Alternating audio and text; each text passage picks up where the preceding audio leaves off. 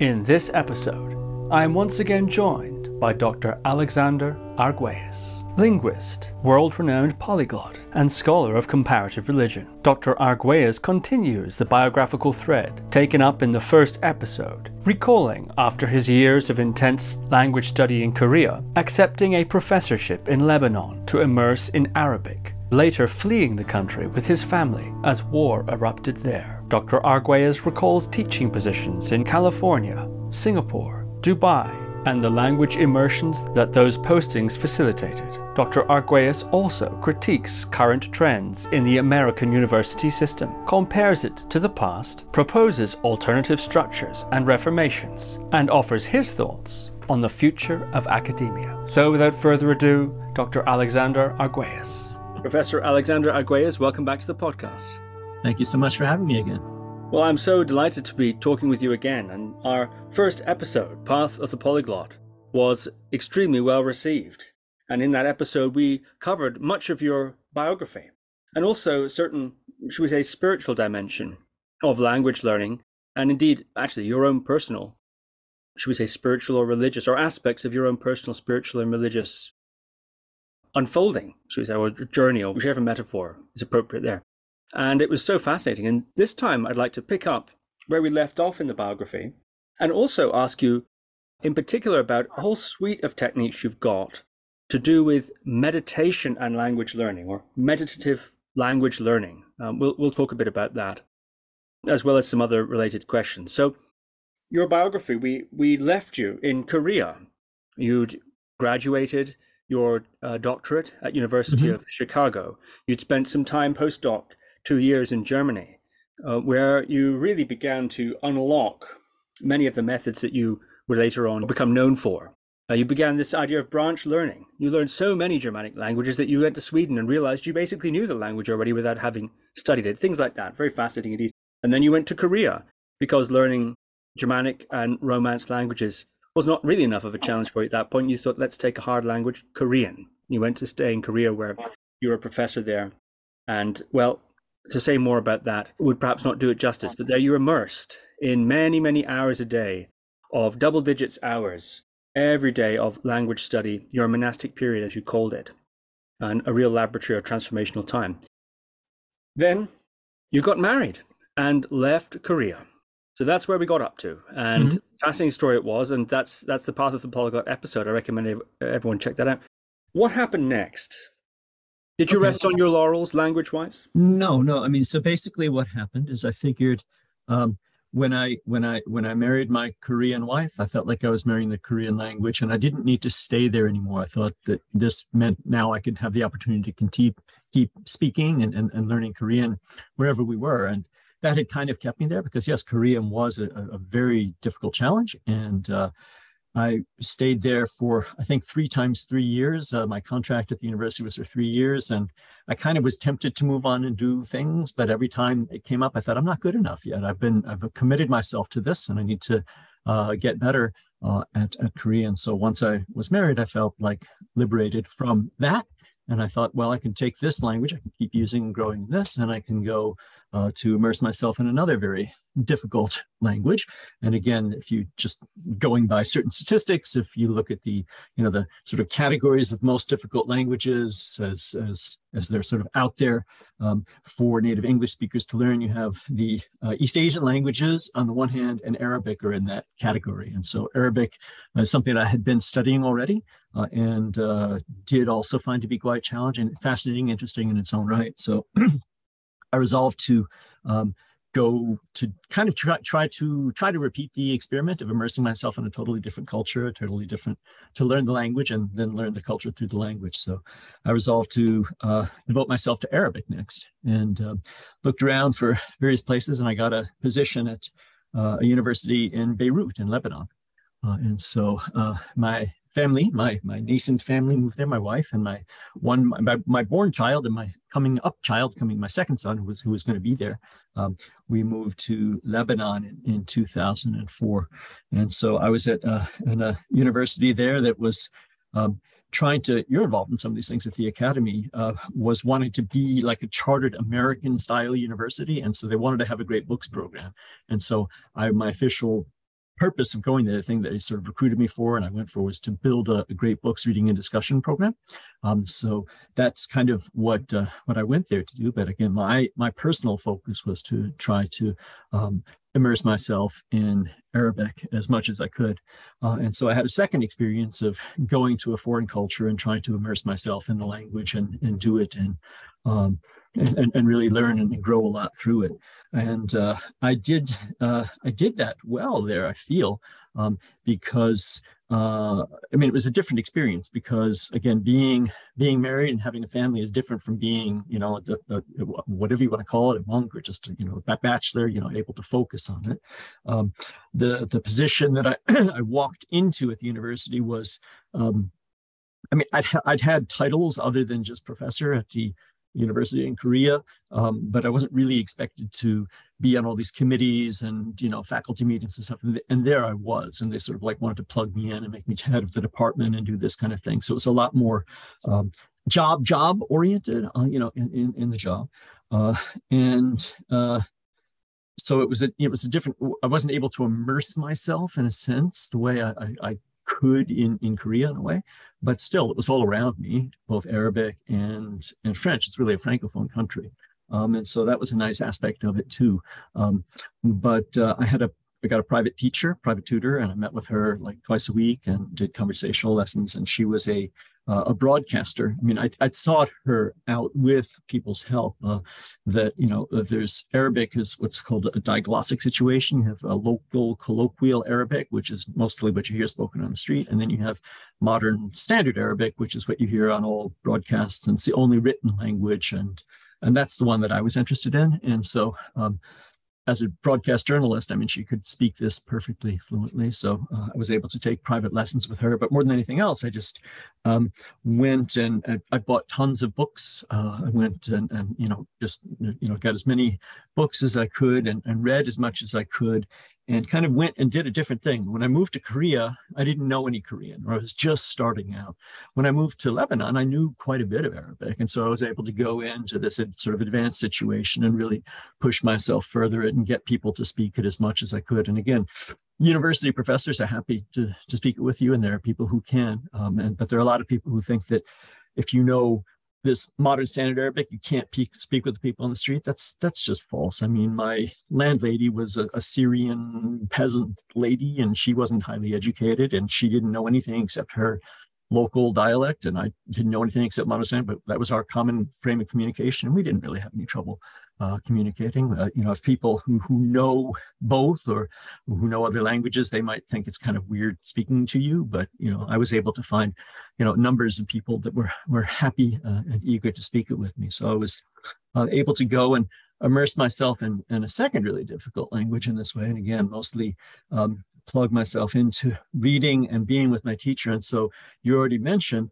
a technique. I don't know if I would call it linguistic meditation at this time, but I realized that I'd gotten very good at least the discipline of telling my mind that it's time to think in this other language, be in this other language, resonate with the sounds that you have of this other language, not to panic and start translating if you can't say or think something, but just keep thinking and let your mind, in a very meditative sense, be a blank. Just say, just have the concept without articulating it, have the words. I don't know the word for this in Arabic. I don't need to have the word for it. I can visualize it and see it and keep my Arabic thoughts going. So I just remember very consciously telling myself, I'm going to, Ardashir was a little boy at that time. I carried him to the nursery school on my shoulders. We spoke French all the time there because it was French-speaking nursery school.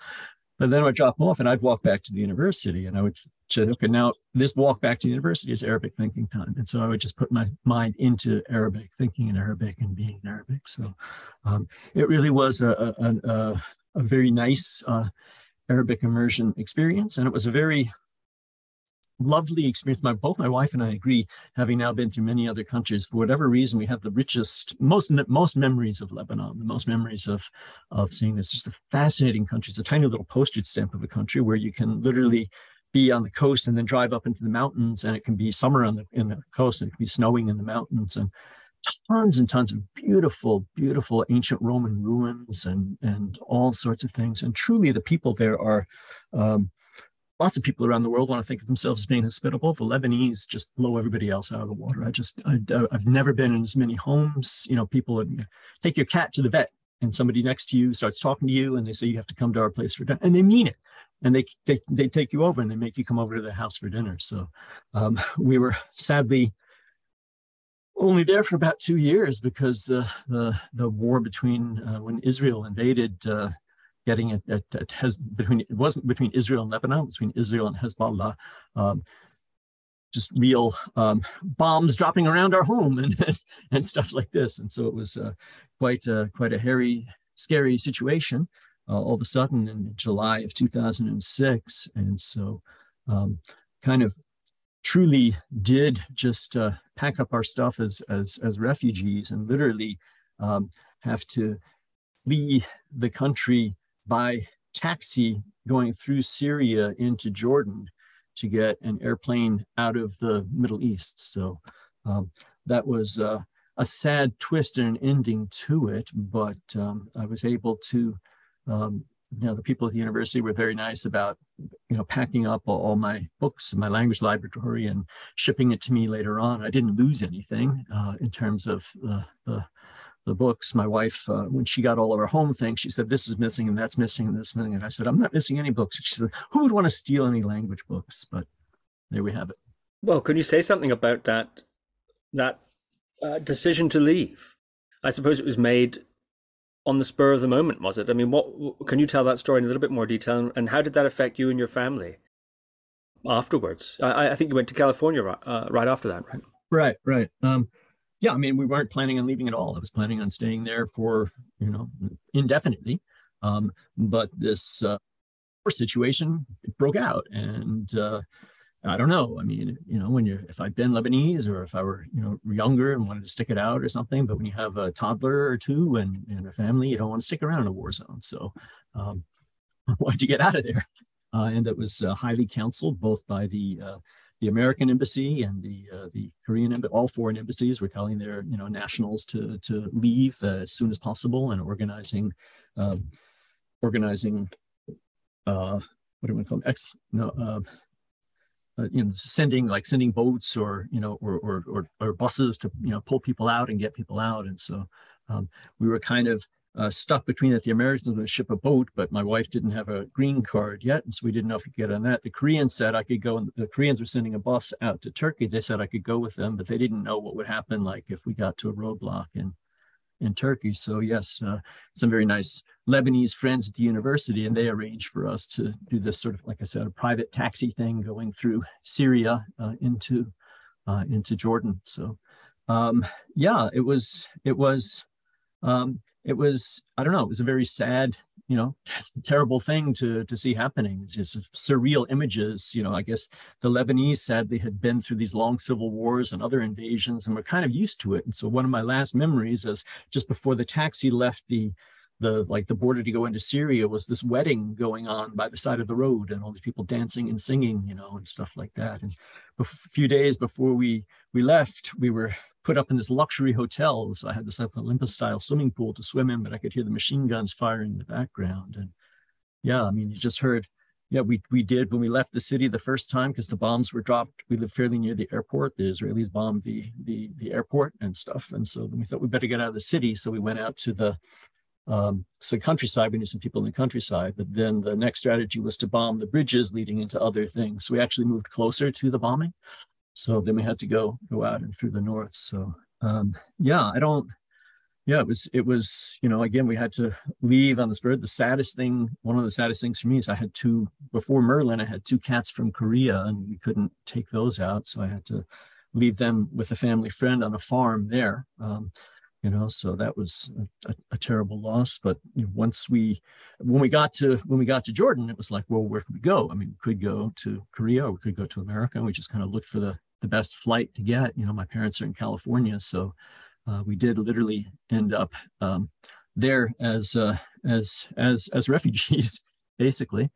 So I guess the same traumatic experience that any refugee would have. I mean, I never felt any post-traumatic stress disorder. I don't think my wife did. My sons were too little, but it was incredibly disruptive. But we again, we felt a guiding hand over us. We had a safe place to go and landed there, and had no real difficulties adjusting or being there either. So. And you were in San Francisco for about 3 years before moving on to Singapore, is that right? That's right. My family, my parents, my father was a university librarian for Romance languages at UC Berkeley. So that's why we moved there when I was a teenager, also because my brother's illness, and they had better rehabilitation there. And so I went to high school, but I'd never really lived in California until that point. After high school, I'd gone back to visit them. And because I moved there under unhappy circumstances as a teenager, and just didn't really like when I was a teenager, I remember it was at one point at this point, I was running in the hills. It was a beautiful morning and beautiful sunlight. And I realized, this is actually a beautiful place here. I never really given it any thought. But yeah, so my parents live in Berkeley, and so we went there. Their house is not large enough for us all like to be in permanently, but they had a very good friend who has a very large house, and so we were able to stay with her until we could get an apartment of our own. And I also was, I was like, okay, well, what am I going to do? And there was this little college in San Francisco called New College of California that had been founded in the 1970s as this sort of, alternative counterculture spin-off type place, and I hope it was more my credentials and experience and stuff, but it was also connections, through my father and people who knew there, just like I landed there, and it's like, this guy needs a job and we could use a guy like him. So, I had a job within a week. It wasn't a hard scale existence that we had, but we had to find an apartment and get our things there. So yeah, New College was, that New College was also,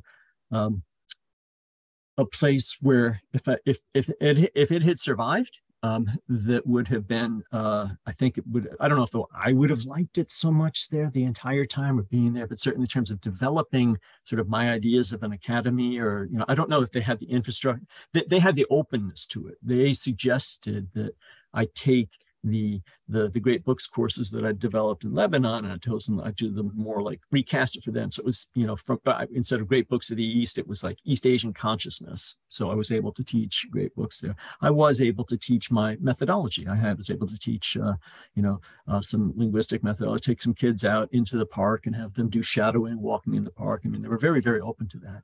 I don't know if there were enough students there who were really that interested in it. I don't know if it could have, kept going, but in terms of developing and being able to do all the kind of classes that I wanted, it was a great place. But I did start to get a little bit of a complex that maybe I was a bringer of bad luck, because I went to Lebanon and then I made Lebanon get invaded, and then went to California, and then I made the financial crisis of like 2008 happen or something. So, but here it happened, and this place, New College, had been on shaky legs already, and it just kind of collapsed with the financial instability there.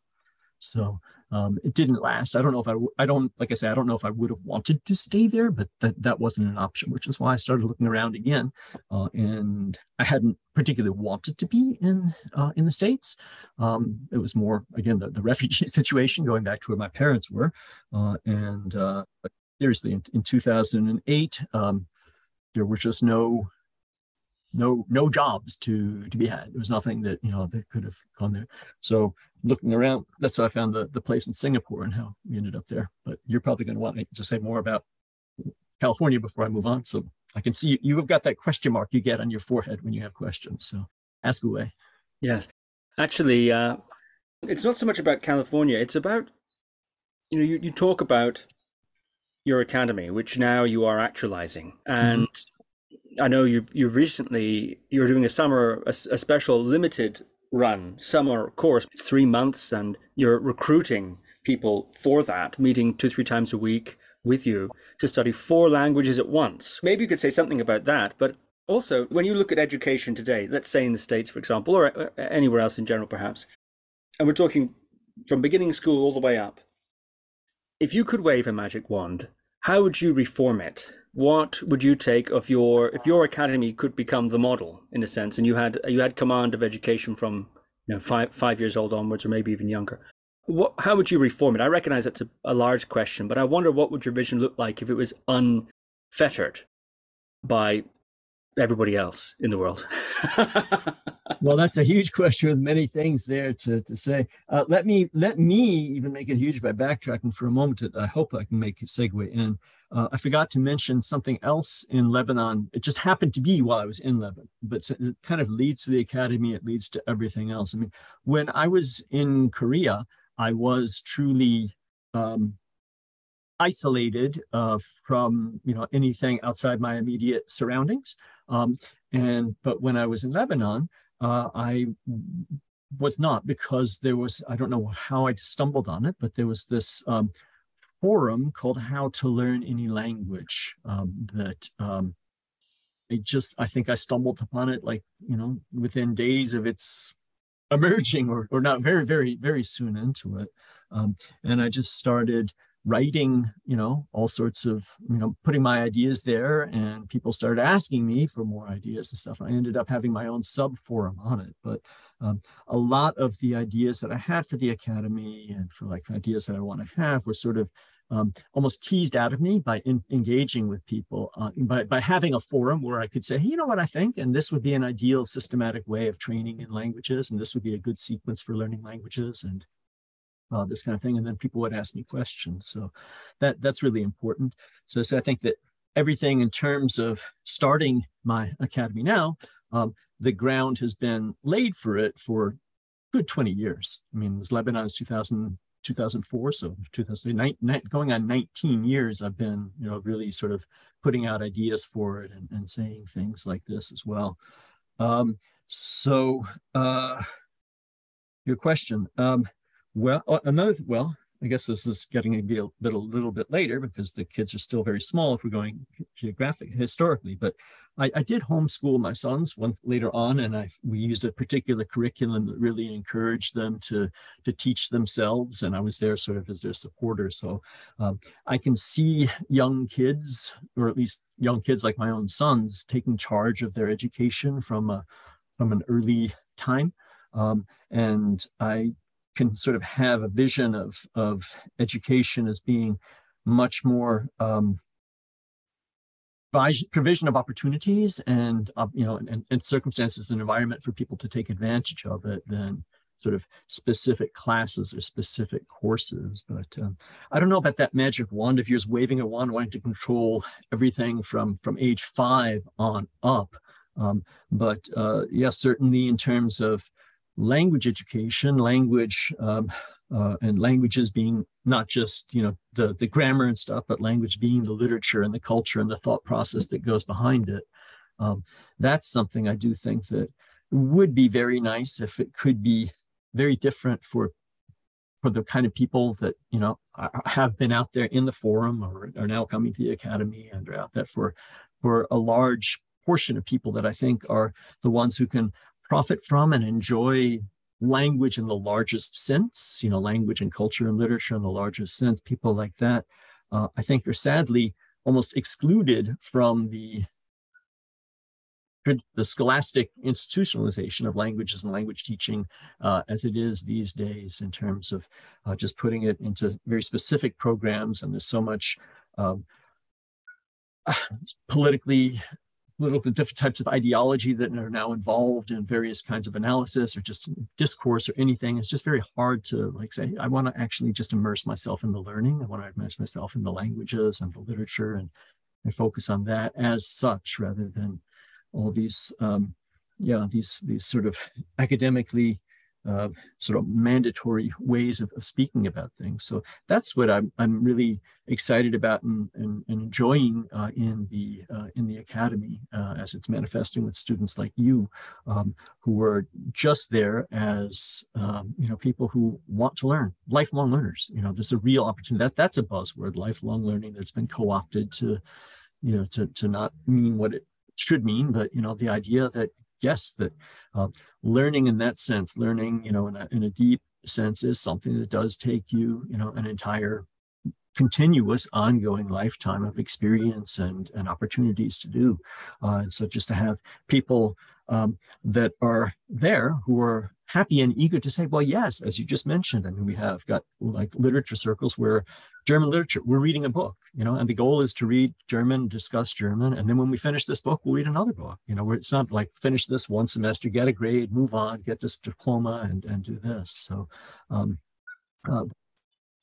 very nice aspect of the academy, having people that are willing to come and say, this is my opportunity to speak and use and business language. I just have this vision in my head now that kind of did some number crunching somewhere. But if I just think about all the people in all the countries who have graduated from all the universities who had some experience with, a language like German or Latin or French or something. And so many people I met at cocktail parties back in the day would say things when they find out I'm a language nerd. Oh, yes, when I was in college, I was good at German. Maybe I was an economics major or history major, but I enjoyed German. I took German literature. I got to spend a semester in Germany, but now I never get to use it and I'm forgetting it. That's my sort of target dream, sort of gather all those people and say, well, come, this is a place where you can keep using it and speaking it and growing in it. So have those. But yes, there's also the aspect of the pedagogical people, really wanting to teach themselves languages and get good at teaching themselves languages and learn the skills of teaching themselves languages. And so you mentioned we've got it's actually Xinghao's idea to put together this course based around.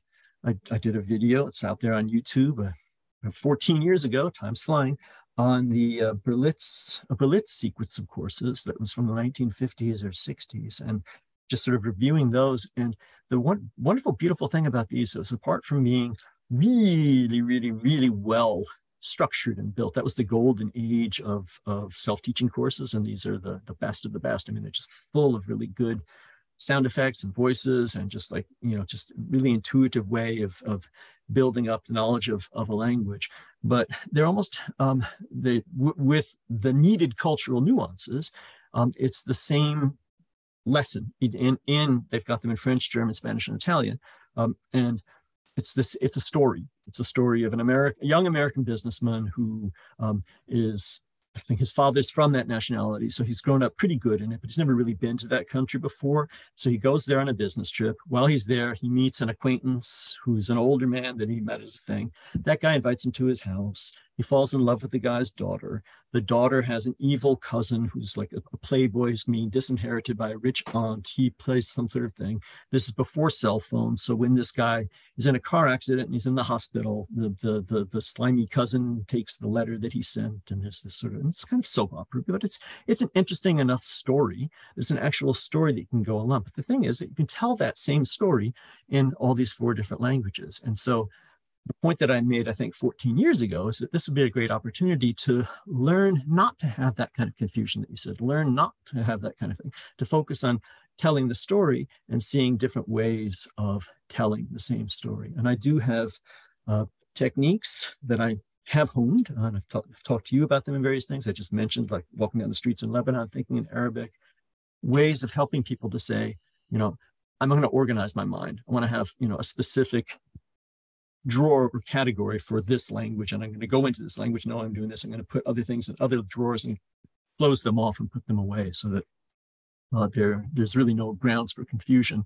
And in fact, you can draw upon them to illuminate each other and tell different kind of things. So yes, this course, again, that was Xinghao's idea, to have it be just 3 months for people who are not able, to commit to that sort of open-ended long-term thing. We're thinking maybe, I don't know, graduate students, college students, people on summer vacation that might have to say, okay, I have a concentrated 3-month period. I think that if we work hard enough, and we did put out a survey and find out that it's mostly people who are seriously interested in working hard that are responding, that what we can do is I can meet with them at the beginning of the week, and I will give them guidance. I'll say, this is what we're going to do. This is specifically what I want you to do this week. This is how I want you to do it. This is why we're doing it this way. I'll sort of give like a lecture and a demonstration and tell them exactly what to do. I'll be available to meet with them during office hours during the week if they have any, pressing issues, want to talk to me one-on-one. And then at the end of the week, I'll say, okay, let's go over any specific questions. And it is focusing on speaking French, Spanish, German, Italian. So we'll talk some French, Spanish, German, and Italian. We'll look at various things. And so it'll be sort of a laboratory sort of workshop at the end. So yeah, I'm excited about having people who said that they really want to learn how to teach themselves languages. That's the thing I've always wanted to do, is to teach people how to teach themselves languages. As a language teacher, you're always in the classroom, you're teaching the language, and a good language teacher inevitably does teach his students how to learn. But I'd like to make that specific, conscious. First and foremost, these are the skills that you learn. These are the habits that you need. This is how you have to structure your life. This is how you have to live. If you're going to try to study this much, this is how you have to live. Okay. This is how you have to think. This is what you need to do. Okay. These are various techniques that you can use. And this is the one that I have found to be most valuable. So if you're going to pay me to teach you, then please pay attention and do it just the way I've showed you. And when you have it right, and I tell you have it right, then feel free to modify it. Then feel free to throw it away. Then feel free to do something else. But try to do things. If I've spent my life and experience the hard way figuring out, this works better than that, please figure out how to do this before you try to do that. So I'm aiming to sort of hopefully take people and save them a couple of years of experimentation or frustration or hardship. Maybe that's a quixotic quest. I don't know. Maybe everybody has to find his or her own path. But I do think that by specifically and overtly saying that, these are good techniques. This is a good thing to try. This is a good way to do it. And more specifically, these are the habits that you need to have. This is how you need to approach it. That people will be able to do that. So yeah, my hope for this summer's program is that people will go into this and they will come out and even if they've done it, you're never going to master a language in that sense, but they'll have a good solid base in all of those languages. They're old courses. So, I mean, it's I'm not going to, this is not something that's good for anybody who said, I want to learn this, and then I want to go on a tour in Europe and walk around and speak to people. No, I mean, I'm all about literature and writing. These are old, if you want to learn German so that you can read Hermann Hesse, read Siddhartha and do these kind of things and speak and do this is very well tailored to you, again, because you can do all four of them in tandem. So people should come out with a solid basis for building further knowledge in these four languages. And they should, more importantly, come out. I taught myself, I was guided. I had somebody holding my hand at first and pushing, and overseeing, but I taught myself these. And now I have the techniques that I know to continue to teach myself to improve in these and or to teach myself other languages and do it more successfully on my own. Yeah, wonderful. Well, that was a bit of a tangent there. I offered you the kingly wand. Uh-huh. But once you did refuse it. You didn't want to reform the entire education system with my magic wand. All right, fine. You've rejected that question. So let's go Singapore, Dubai, and then up to, I guess, now in Minnesota. Let's cover that. And then I'd really like to ask you about some of your techniques. Okay, sure.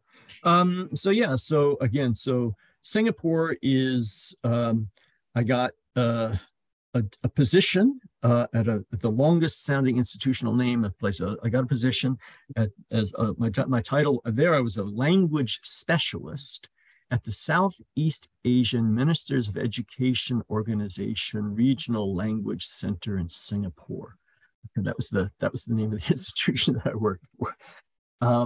And that was again, I'd never thought of going to Singapore before that, and I think I mentioned Singapore. Is a quadrilingual country. They've got Mandarin, Chinese, and Tamil, and Malay, and English. But English is really the official language. Malay is something I dabbled with at the tiniest little degree, and then decided that was when in my phase of saying I want to learn one language from every language family.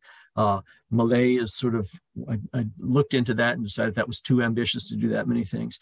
Tamil is something I'd never gotten to, but kind of was curious to, wanted to know about. But Chinese, I'd specifically, I think I mentioned, at a certain point in Korea, studied Chinese and Japanese, and then decided I need to cut back. And so I'd sort of consciously said, I'm not going to do Chinese. So Singapore is a place that I did not move to for linguistic opportunities, like I moved to Korea or to Lebanon, but more for this this job opportunity, which turned out to be a really fascinating and important job opportunity.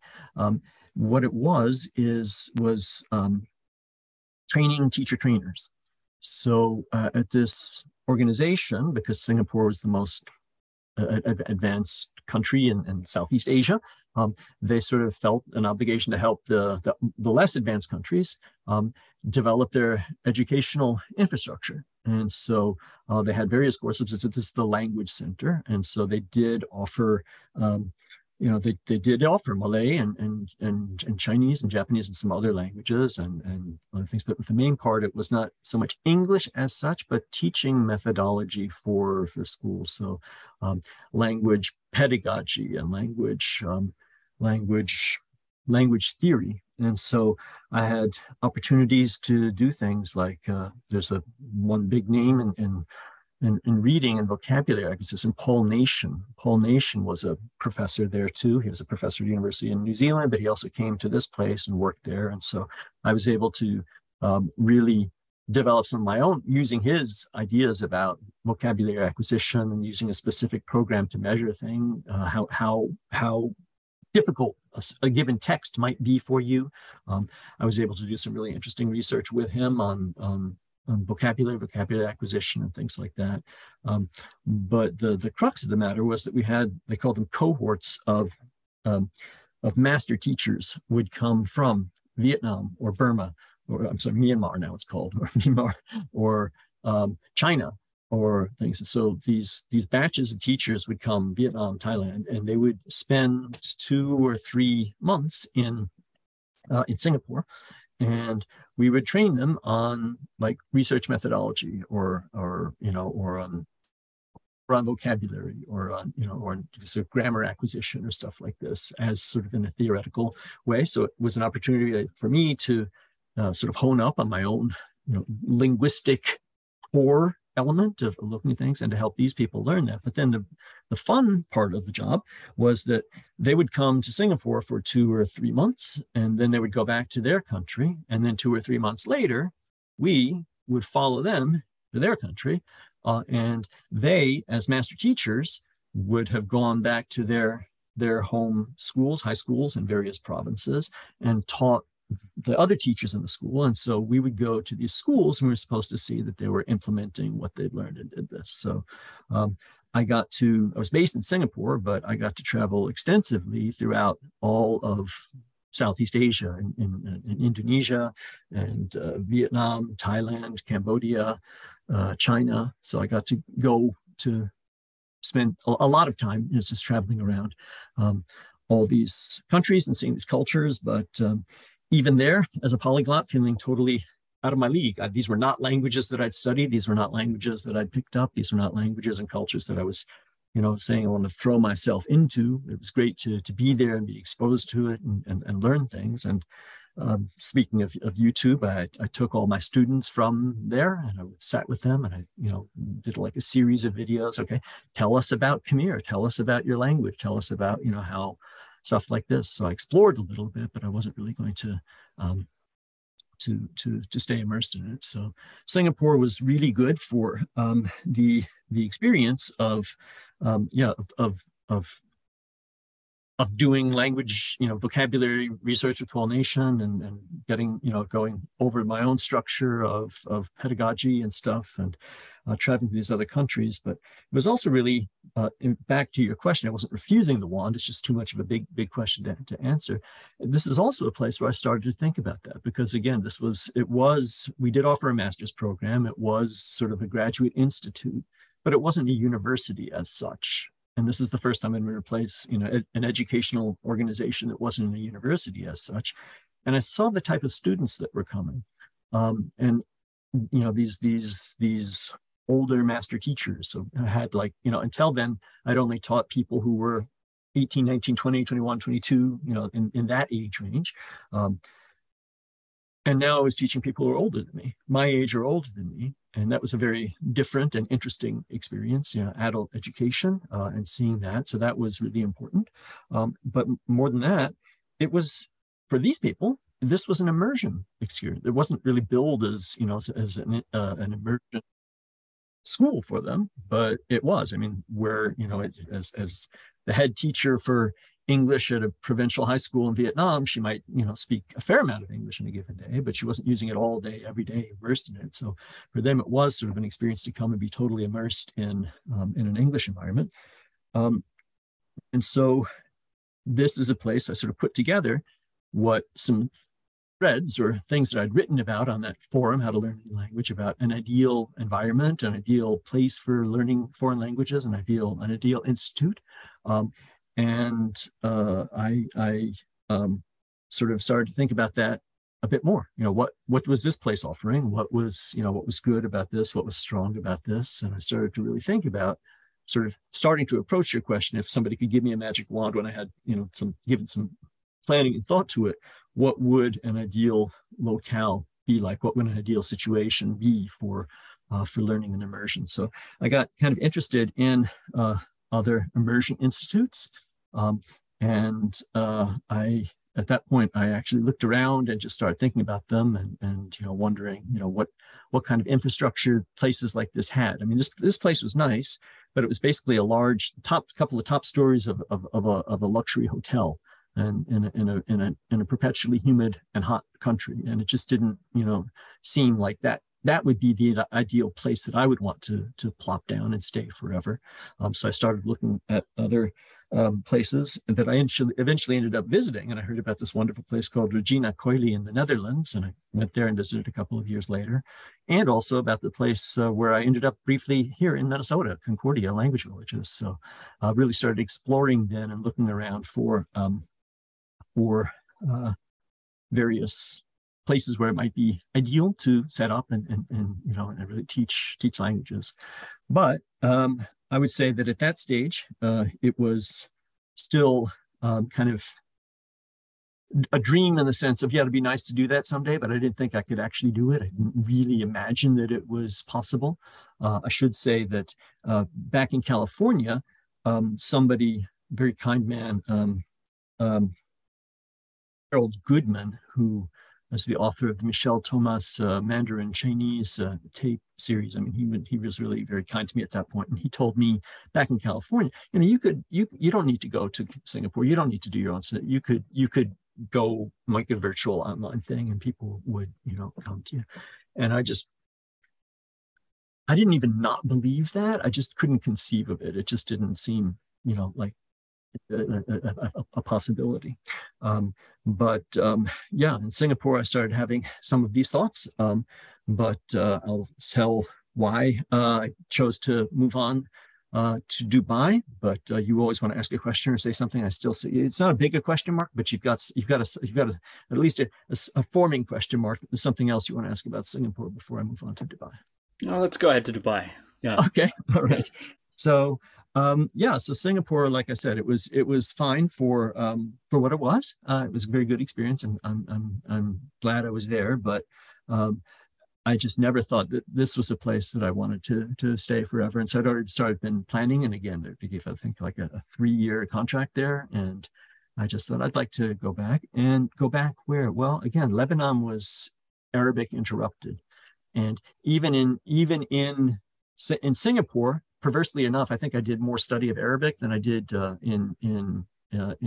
other languages, anything related to that, and almost more than I did in Lebanon. It was just by myself, and I had all the books that I'd gotten for reading and stuff, and I just did incredible amounts. I can look at my journals, then my scriptorium journals, sort of like all Arabic from that point. So I really wanted to go back to an Arabic-speaking country and environment.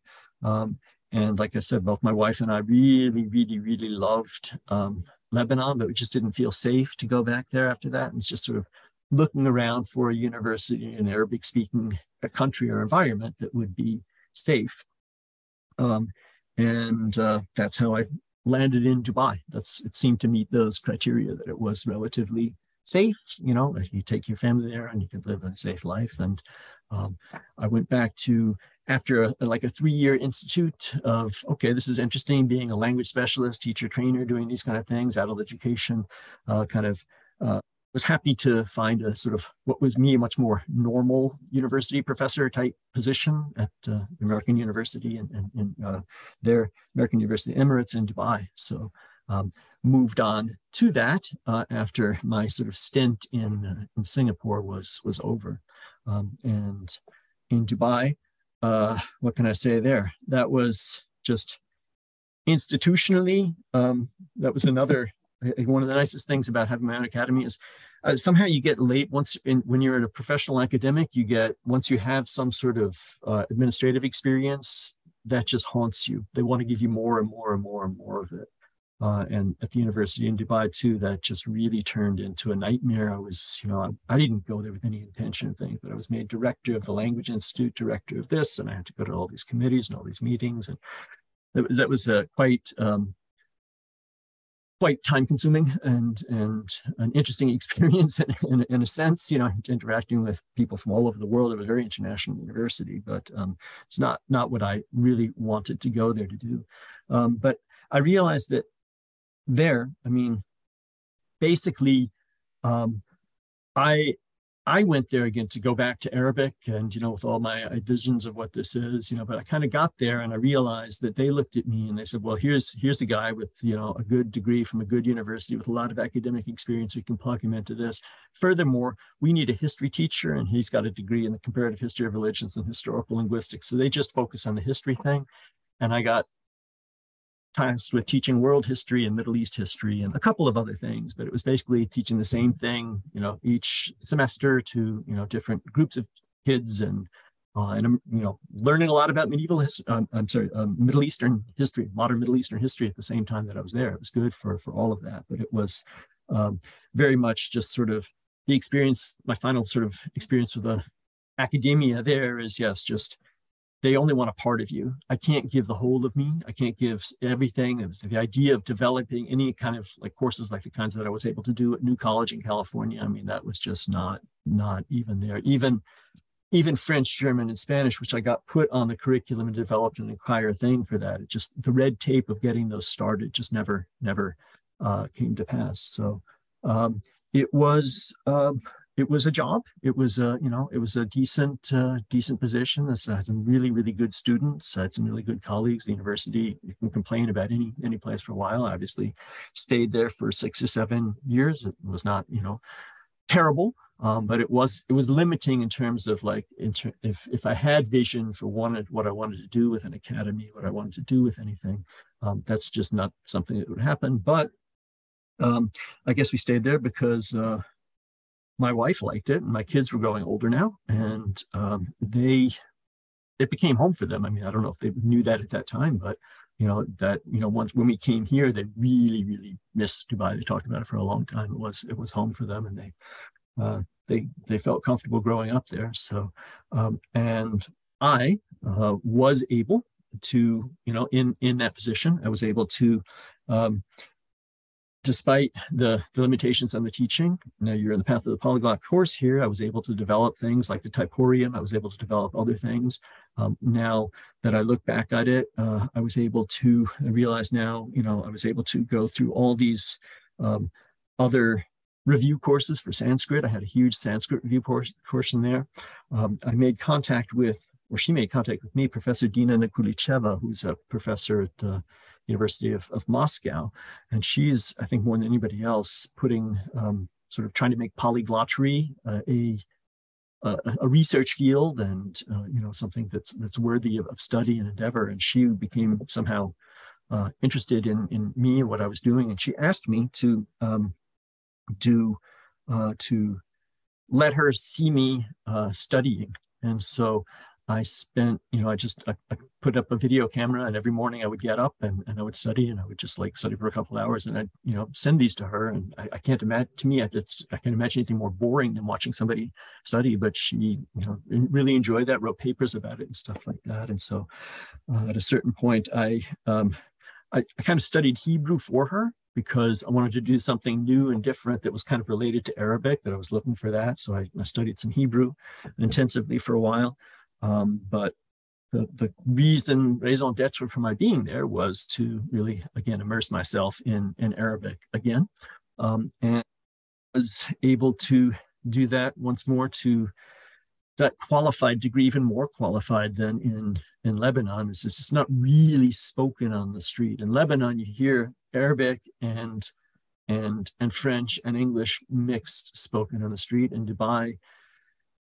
You're not on the street all that much because it's too hot. And when you are on the street, you're probably going to hear Urdu more than other languages. Again, I had some colleagues at the university, more than anybody else, Professor Thaer Ude, who was the professor of Arabic language. And he was just thrilled to have me, there. And he helped me so much. We would just sit and talk about Arabic literature, we'd read books. I've made a couple of YouTube videos with him, we're just reading and discussing Arabic literature. So, I was able to develop my reading and spoken Arabic to quite a high degree, thanks to him, thanks to the overall situation, thanks to just working hard at it. But I was also able to realize, even as I say that, and again, we can refer people to those videos. I'm sitting there talking about Arabic literature with a professor of Arabic that looks like I'm totally fluent. I'm able to have a meaningful conversation, but gosh, it's so different from having a conversation, say, in French or in German. It's so, it is so much harder. It is so much more of an alien world that I would love to be able to be better in it and get the script and work at other things. But it really was a sort of an eye-opening, nicely humbling experience to realize no matter how much you immerse yourself in how you do this, in a regard like this, you're never really going to be at the truly comfortable, fluid level of it, unless you were to like stay here forever and do this and only this. But yeah, I came away from there in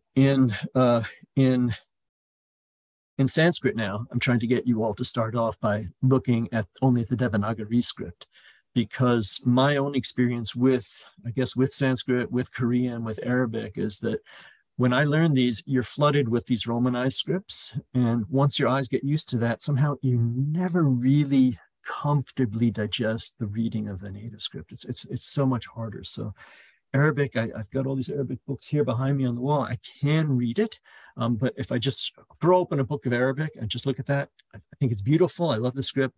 But it looks like a wall of squiggles. It doesn't, the words don't come jumping out at me from the written form.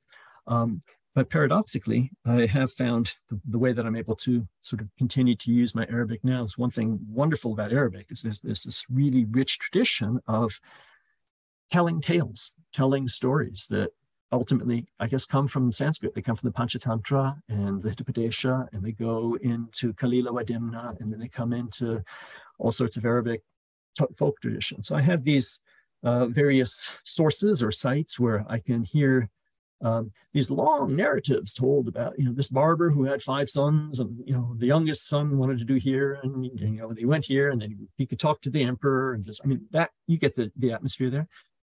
I can listen to those, and I can shadow those, and I can say those, and that to me is more than the written word, unfortunately, which is what I love so much. That just does come subtly. In that sense, I can listen to this kind of Arabic tale and just truly immerse. I can just enjoy sitting there and listening to that kind of tale. So I did take that out of there. I took a lot of materials and books and other things from Dubai.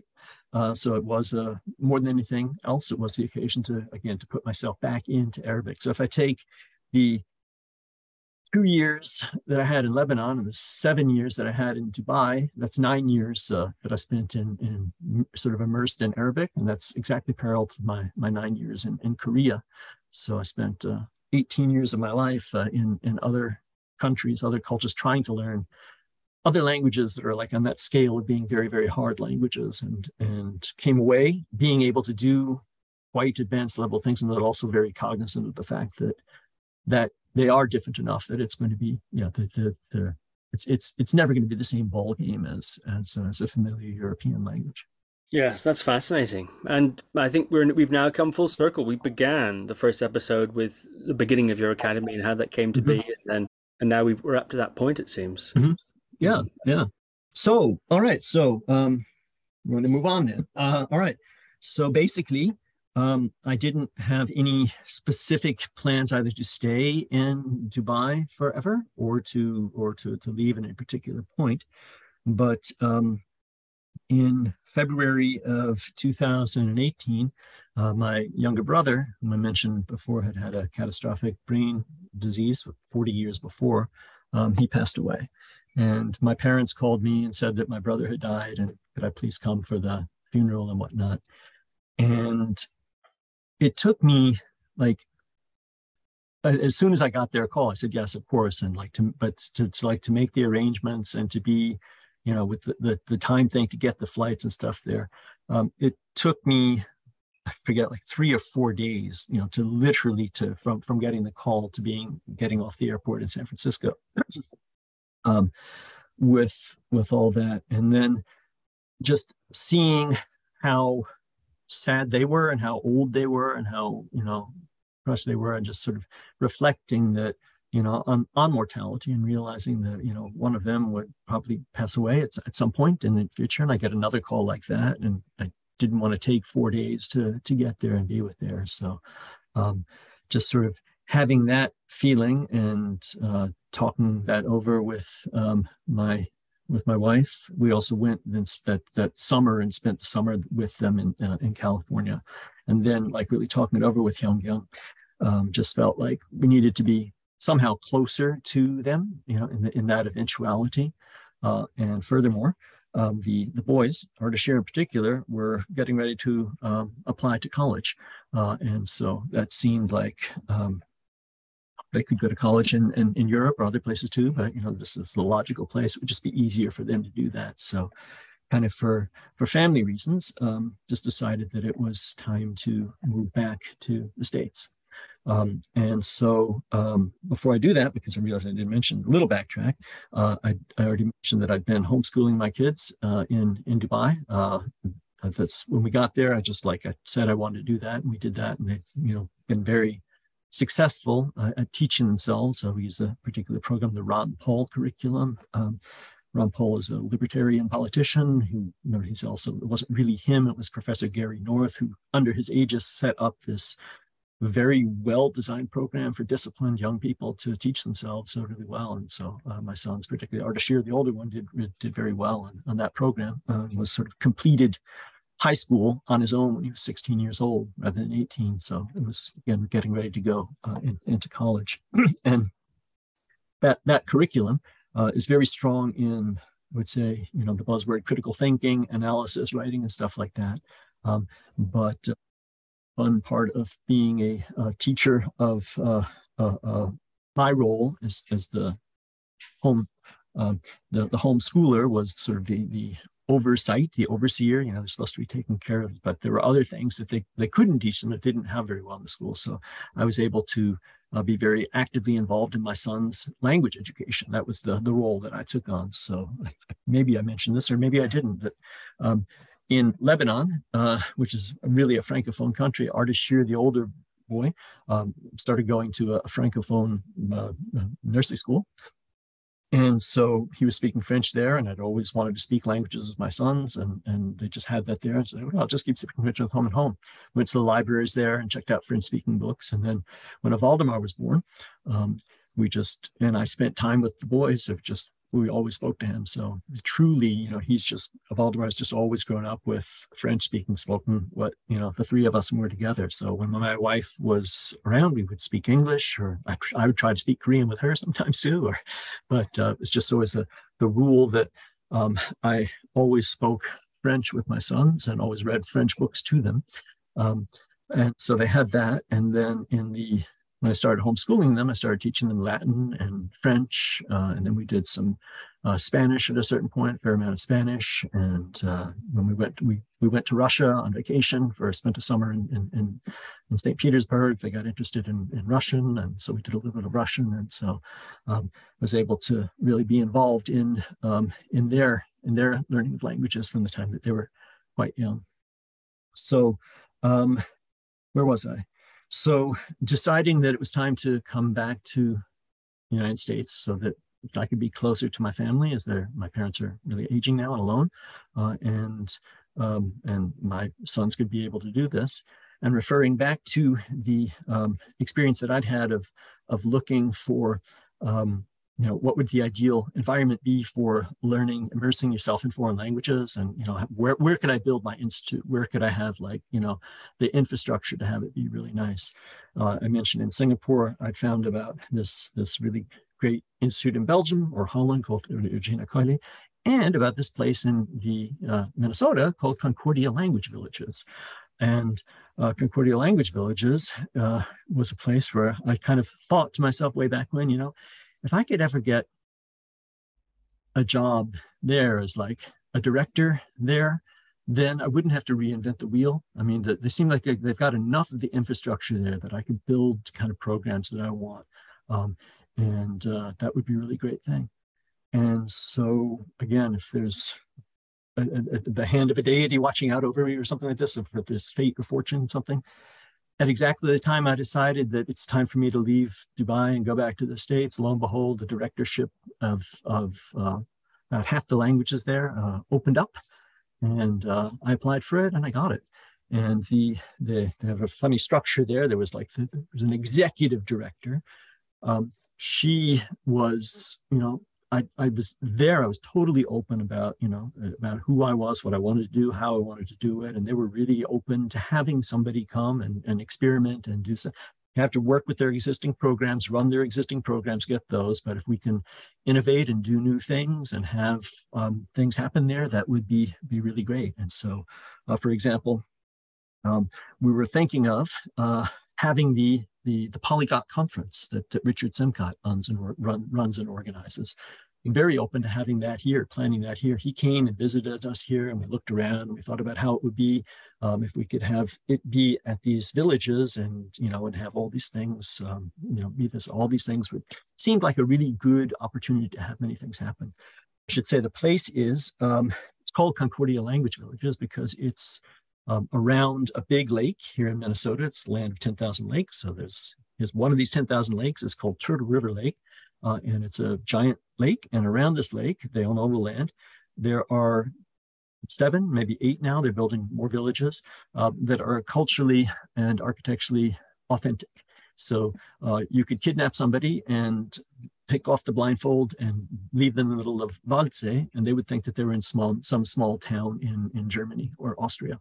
And so they have a French village, and then there's a trail to the woods, and a German village, and then there's a trail to the woods, and you come to the Norwegian village, and then another trail to the woods, and it's a Finnish/Swedish village, and then another trail to the woods. Ultimately, you come to a Spanish village. Over here, they're building a Korean village. There's the grounds laid for a Japanese village, and then across the lake on the other side, there's a Russian village. And so each of these are just like really, they're designed to look like the places that they are. And so that was my sort of fantasy that might have been possible to have been realized, again, for the Polyglot conference, that people could spend a day. If we could, take over the whole village, somebody could walk through, and Polyglot could speak French in the French village, speak German in the German village, Norwegian over here, and swim the lake and speak Russian and stuff like that. So it had potential, it had opportunities. But it was also first and foremost, and I don't know if I missaw this or misheard this or didn't want to know this or realize, it truly is first and foremost, it's a kids' summer camp. That's where most of the things, they have adult programs. They're very few and small and far between, or specialized for the military and stuff like that. They were willing and open to build more ones, but they didn't really have that. And in terms of other things, I mentioned the administrative quagmire that I already ran into to a slight degree. It started building in Korea. Okay, it was worse in Lebanon. Okay, it was thankfully avoided in New College, and it was a different game in Singapore. But it got worse in Dubai, and then I heaped it on myself. It was an administrative, nonstop meeting and stuff like that. It was a real. I thought it was a dream job. It was a nightmare job. It was in that sense. It was, just, oh my God, nonstop meetings and things like that. And so ultimately, what happened though, the reason it didn't pan out, the reason things are, and the reason I'm doing the academy is because of, all the COVID lockdowns, when they said, you can't operate, you can't function, you all have to stay in your homes. well, what did we do? What could we do at that point as the organization? It was the kids were planning to come there for a summer. So we had to pivot, so I guess we were locked down in March of 2020. So, it was going to start in June or July of 2020. We had like 3 or 4 months to either shut down and go out of business like New College did for a couple of years before, or develop some sort of virtual alternative. And that is something that I should have mentioned. At the university in Dubai, one thing about that place, I mean, just like all Dubai, everything is perfectly brand new and as modern and as up to date as you could imagine. And so the president of that university, he had this idea that we ought to develop and deliver some sort of hybrid courses. And he'd really tried to strong arm us into doing that. And thankfully, even the professors in the IT department, everybody hated it and resisted it. It just didn't have the ability to do that. I guess that maybe 2016, 2017, it just didn't feel like the infrastructure was able to build and develop and deliver quality Zoom type interactive type courses. But then there in 2020, it was do or die. So we had to do that. We had to develop some alternative for this kid's summer camp. And then I wasn't the only one, but it was largely my brainchild because I was interested in the adult educational component. I thought, well, why don't we develop, something for the parents, for the families? Let's do some surveys and find out what the parents would like, and we do this. And I think it's not surprising that, parents who are going to send their kids to a language summer camp probably have more exposure to languages themselves than your average people. So among that pool, we were able to find enough people who wanted to have things that were the genesis of the German reading and discussion circles that I'm offering now here at in my academy. So I was able to develop that model, of offering that, and specifically that was my test child. I was in charge at Concordia. I was in charge of German, Swedish, Danish, Norwegian, Finnish, and Italian, and then later on French.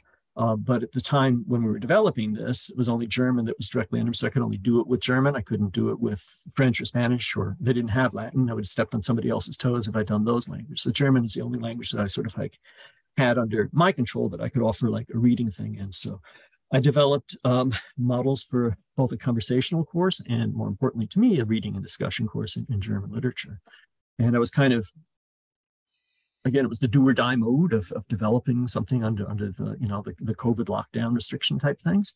And I don't know if I was optimistic about it or whatnot, but I turned around and was like, this works. This works really well. This form of it's totally different from what I experienced in Dubai a couple of years before that.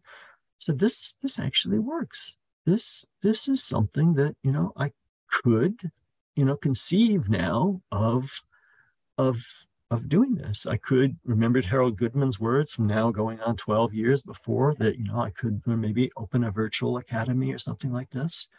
And so that germ got planted. When I saw that the German literature circle, reading and discussion circle, was working perfectly well, and that I was able to interact with, again, these were people from all over the country that I'd always conceived of my academy as being truly a brick and mortar type place. I just couldn't think of it in any other terms.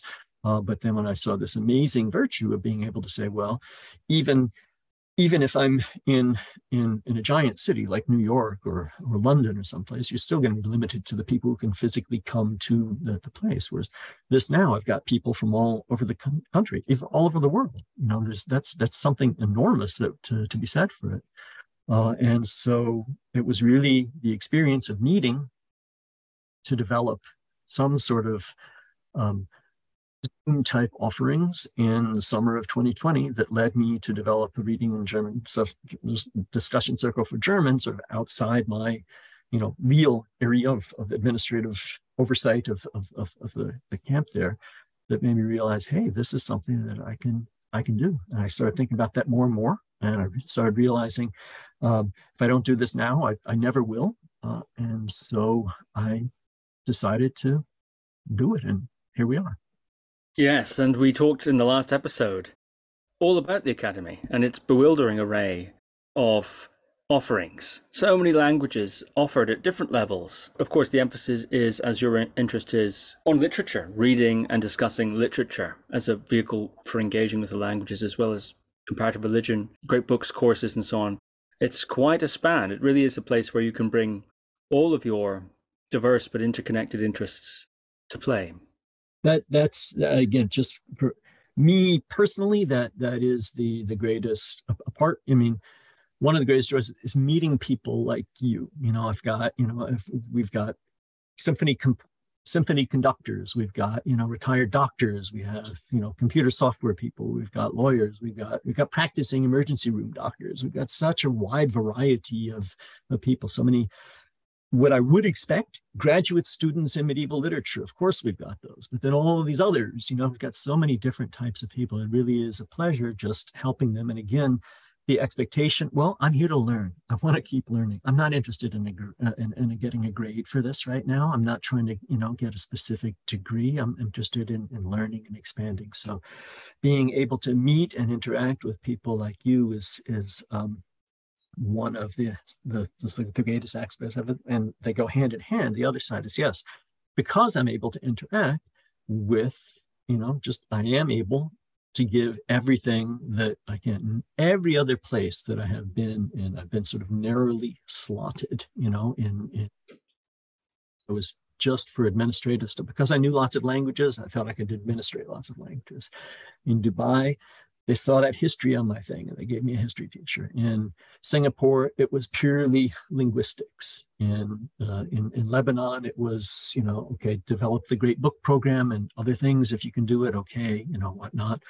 And in Korea, it was, yeah, you're here to teach French, Spanish, and German in like the classroom environment. You're the French, and then we'll give you these other roles and other things, teach things. So there was no way that I could have done any medieval literature in any of those places. There was no way that I could have done any, comparative history of religions. Whereas here, I'm able to give everything. There's not an aspect of me that we had this discussion once at a Polyglot conference in Iceland. There were a number of other university professors there, and we all kind of like put our heads together. We kind of have to hide the fact that we're polyglots. It doesn't help us in our academic careers. It's, something that you actually kind of have to keep a little bit quiet and hush hush.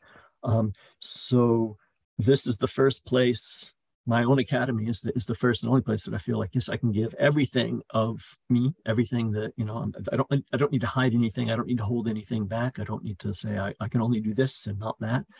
So yes, I mean, I'm very happy to have you and Sean are great in Latin. Same thing with Sanskrit and Old Norse. I mean, we've got a number of courses where people are learning well, ideally to learn to read and discuss. And then I have the ones where we're already doing that, the circles where we're already reading and discussing in French, German, Spanish, Latin, things like that. You mentioned there that polyglots, you have to hide your itis, your polyglotitis, as you've called it elsewhere, from your colleagues a little bit. And I'm curious about that. You've already hinted at one problem or one thing you don't like about the Academy's trend, which is this theory orientation towards theory and learning to deconstruct through theoretical lenses. I'm wondering if you might comment a little bit further about the sorts of themes I'm aiming at here. Mm-hmm. Yeah, you did something though too. I mean, when you first asked, I did a little double take because again, now we're using the word the academy, meaning my academy, our academy, and also the academy meaning academia in general. So yes, I meant the academia. Sorry, yes. Right. Now I mean the academic right. Academia. Academia. Maybe yes. We should say academia rather. Academia, academia, or the modern university institution, which is again, the greatest thing about having my academy now. Our academy, as I do feel like this really is a educational revolution. I feel like if I may, I think that the university, they've been around since in various forms in other cultures and other times. But if you look at, sort of the European American educational institution, they started growing up in the High Middle Ages and, up to from the High Middle Ages to to the beginning of the 19th century, 20th century, I mean, they were pretty specialized. It wasn't everybody who went there. It was only, it was a very small group of people who went. And then in the past century, they've just exploded. Now everybody goes to university, and there's lots of good points about that, but also it's changed the nature of it. And so I think you have a lot of people that feel they need to be highly specialized, and that's just become the name of the game. And as I understand it, in the hard sciences, it has to be that way. I mean, there's been truly advances in hard sciences, so it doesn't make any sense to be a generalist in science anymore. Even in physics, you have to specialize in astrophysics or particle physics or something like this, because it's pretty complex, and you need to be there. But I kind of feel like people in the humanities have always had an inferiority complex vis-a-vis the hard sciences, and they look at that and they sort of feel that they need to model themselves on the same thing. And so there's this sensation even in the humanities that somehow you need to be highly specialized. And I've never understood the degree that can go until it just smacks me in the face. We had one time I met a professor when I was back when I was in Korea. I mentioned that I went there to teach French, Spanish, and German, and I got those programs started. And after I did that, I was interested to do other things. They wanted me to do other things, and every so often they would force me to do other things that it's like I realized one time, it's like we've got an English poetry course on the thing, and there's not really nobody to teach it. Do you think you could teach? And I'm like, no, I don't really know poetry. I'm like, but we don't have anybody else. Do you think you could do it? And I realized they're telling me I have to teach it. And so I thought that I didn't like poetry. I didn't want to do it, but I accepted it. And then I realized that I didn't like poetry because I didn't take the time to read poetry aloud. And I read poetry aloud as I was preferring. I realized I love poetry. And so it was a great experience to be, sort of, and then I think about it, asking somebody like me to teach English poetry, that's not pushing pushing my horizons, pushing me out of my comfort zone, really. But we had other people there. We had some woman, she was hired, and she was, I would look at her and I'd say she's got a degree in English literature, so she should be able to teach pretty much anything in English literature. No, what was it? It's just like had the whole conversation. It was she could only teach British female novelists of the 1920s. So an American female novelist of the 1920s would be out of her comfort zone. A female novelist of the 19-teens or 1930s would be out of her comfort zone. Male novelist, a poet, Shakespeare. I mean, it was very, very, very specifically limited to what they felt they could do. And I just feel that that's sort of been encouraged and pushed, and it's just sort of pervades the modern East. So this is, on one hand, you have hyper specialization, and I think one way you can defend hyper specialization is that you really have to, there's a competitive edge to academia. You have to sort of stake out a territory or a turf. So it's like, okay, now I've got my area here. So now what do I do? Now I need to have it be, it's some to defend myself as an academic. It has to have a lot of jargon that non-academics can't understand, and it has to have a theory that has some sort of Marxist feminist edge to it. So it's got to go into this kind of thing. And so there I have everything defined in these terms. And so people put on these glasses with these lenses if they come and they read the thing. And I don't know, these are the people that predominate in the institution these days. And it's an never-ending juggernaut. So that is the very, very palpable relief to me to have my own academy, just to be away from that, not to have to interact with that kind of thing, which I do think really does dominate the current academic scene, institutional university organized scene. And I do think that that's getting to be a straw that's going to break a camel's back. And combined with the at least here in the States, that the incredible cost of university education, the lack of value that you get from it. It's just this pressure. You must go to university, you must get a degree. You're going to go there, you're going to get very hyper specialized courses with a certain political degree or an agenda. It's going to have nothing related to your career prospects, and you're going to come out, with this incredible burdensome debt of student loan. I just think that that's, the system is cracking right now. And because it's dominated that way, there's not really much of room for the sort of, I think, the ideal way, I'll take up your wand now, the ideal way to develop adult education from that long tradition, 800 years of university tradition, is to say, well, let's, realize that now, precisely because we know so much more about other cultures and other places, there's so much more to know. Let's realize that the idea of compacting a person's education to their youth and saying, okay, you can learn and you can get expanded, you can study, you can expand your mind until you're about 22, 23, maybe 25, 30 if we're pushing it, but it's got to come to a stop. And then you're going to be focused on one thing and need to do other things. To realize that precisely because we have so much more knowledge and awareness and information out there, that it should be an ongoing, lifelong process. Like Mortimer Adler's great books collection, it's something you're supposed to read and reread throughout your entire life, and read several times and come to with deeper insight and understanding with each subsequent rereading.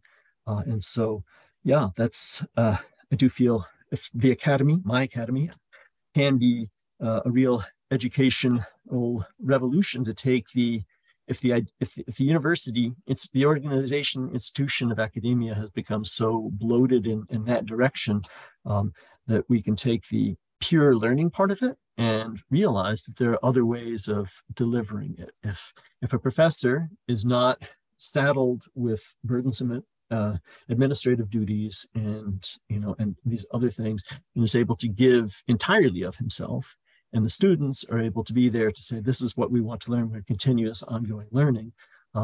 And now we have a way of engaging with each other from across the world, across the globe, and participating in that. Then I think that that's just so much, helping you learn Sanskrit and Latin and discuss comparative history of religions is, I think, much more valuable than writing a highly specialized journal article and publishing it in, something that where nobody's ever going to read it. And so, just the way that this is developing is pretty nice and exciting for me for all these different reasons. You've taken up the magic wand. Now I'll ask you to take up a crystal ball. What do you think is the future for universities in say, the States? I don't know. I mean, the Ivy League, my sons are now at Columbia where I was. It's been there since 1754. I know that's not old for you, but that's pretty old for us. And it's certainly not going away. But it is changing very much in its core and its nature. They're keeping the core curriculum of the great books, reading and discussion program. So, in some ways it's the same. When I drop my sons off there and I go through I walk into the library and, I can go back to my memories of it. They're getting some things of it. So I think that the Ivy League schools or something, they'll stay there, at least in the outward form. But in terms of all these other universities that have proliferated and are so many of them, again, I don't know if they can, that they'll all survive. And when people realize, gosh, it's costing so much to get this education, and why does that have to be the case? 100 years ago, you did not need a bachelor's degree to do most jobs, and now the only reason you need a bachelor's degree to do most jobs is because they expect you to have a bachelor's degree to do them, but it doesn't really tie to them. So I guess I could be modestly optimistically hopeful that maybe the bloated system would implode, and the places that have been around since 1754 or so and have a deeper core and a big library and an endowment or stuff, that they would weather this and they could go back to being more of what they used to be. But I don't know that my crystal ball is at all valid. That's fascinating stuff. And I'm looking at the time, and I think we're approaching perhaps the end of the natural life of this installment, and we haven't really touched on the meditative aspects of language learning. Perhaps it was too ambitious of me to hope to cover all the very interesting things we covered today, as well as the meditative aspect. Maybe we ought to make this a triptych, I don't know how you feel about that. And we start straight away on the meditative aspect in language learning. For example, you have said, to quote you, the key to learning a new language is unhooking the inner stream of language from mother language and hooking it into the new language. And you've also said more than discipline or concentration tasks or meditation or pranayama or prayer, this is a quote from you, have found the procedure of thinking in a foreign language to be superior to all the others in switching off the monkey mind and thus controlling the mind.